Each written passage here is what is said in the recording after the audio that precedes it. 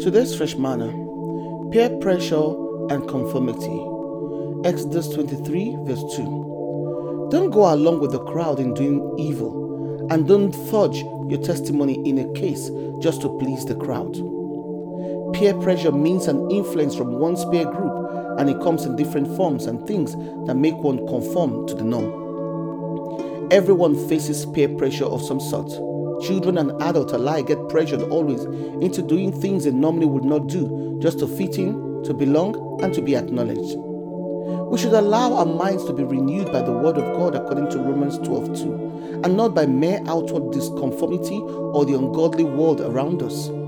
Peer pressure can have a tremendous impact on a young person's behavior. Research shows that the most impressionable age for peer pressure influence seems to be the middle school years.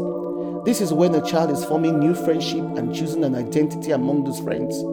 The age comes when children start experimenting with alcohol, drugs, sexual activities, and other risky behaviors. The same for adults. But often, the drive to engage in these kinds of behavior is a result of peer pressure.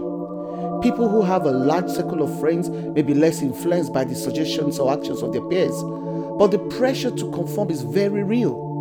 According to Proverbs 13:20, very often, the need to conform comes from the need to please our friends, our colleagues, and families, sadly, not ourselves or God. In Matthew 7:13-14, Jesus describes the spiritual struggle of choosing who or what will follow in life. He calls us to make the right choices as we stand at the fork in the road. On one side sits a wide gate that opens onto a broad road, and those who look through the gate will see that the path beyond is wide and well worn from the number of people who have gone down it. In fact, many can be seen walking that way. But this is a path that leads to death. As Proverbs 14:12 says, the road that seems right to you may lead to death.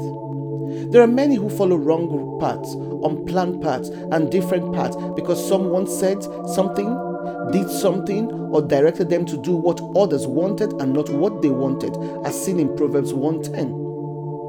And then 1 Corinthians 15:33 says, evil communication corrupts good manners.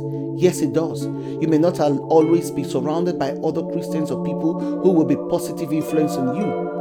God's word teaches us and tells us that we are to be light in a dark world. However, it is important to remember that you are to be a godly influence on the lives of those around you and to stay on guard against evil influence. Be sure when you are around evil or ungodly people that you affect them and they do not infect you. Don't be deceived. Don't impose on yourself or permit others to deceive or pressure you into doing the wrong things. The problem with worldly wisdom is that it always seems right, especially when you are a puppet in a puppeteer's hand. Without comparison to divine perspective, it may look good, but if we depend on it, allow and follow human wisdom and its path, it will only mainly lead to death. We must learn to stand apart from the crowd, confidently following the right path and not conform to or to be pressured to follow the peers and do what everybody else is doing. Don't be conformed and don't bow to peer pressure. Shalom.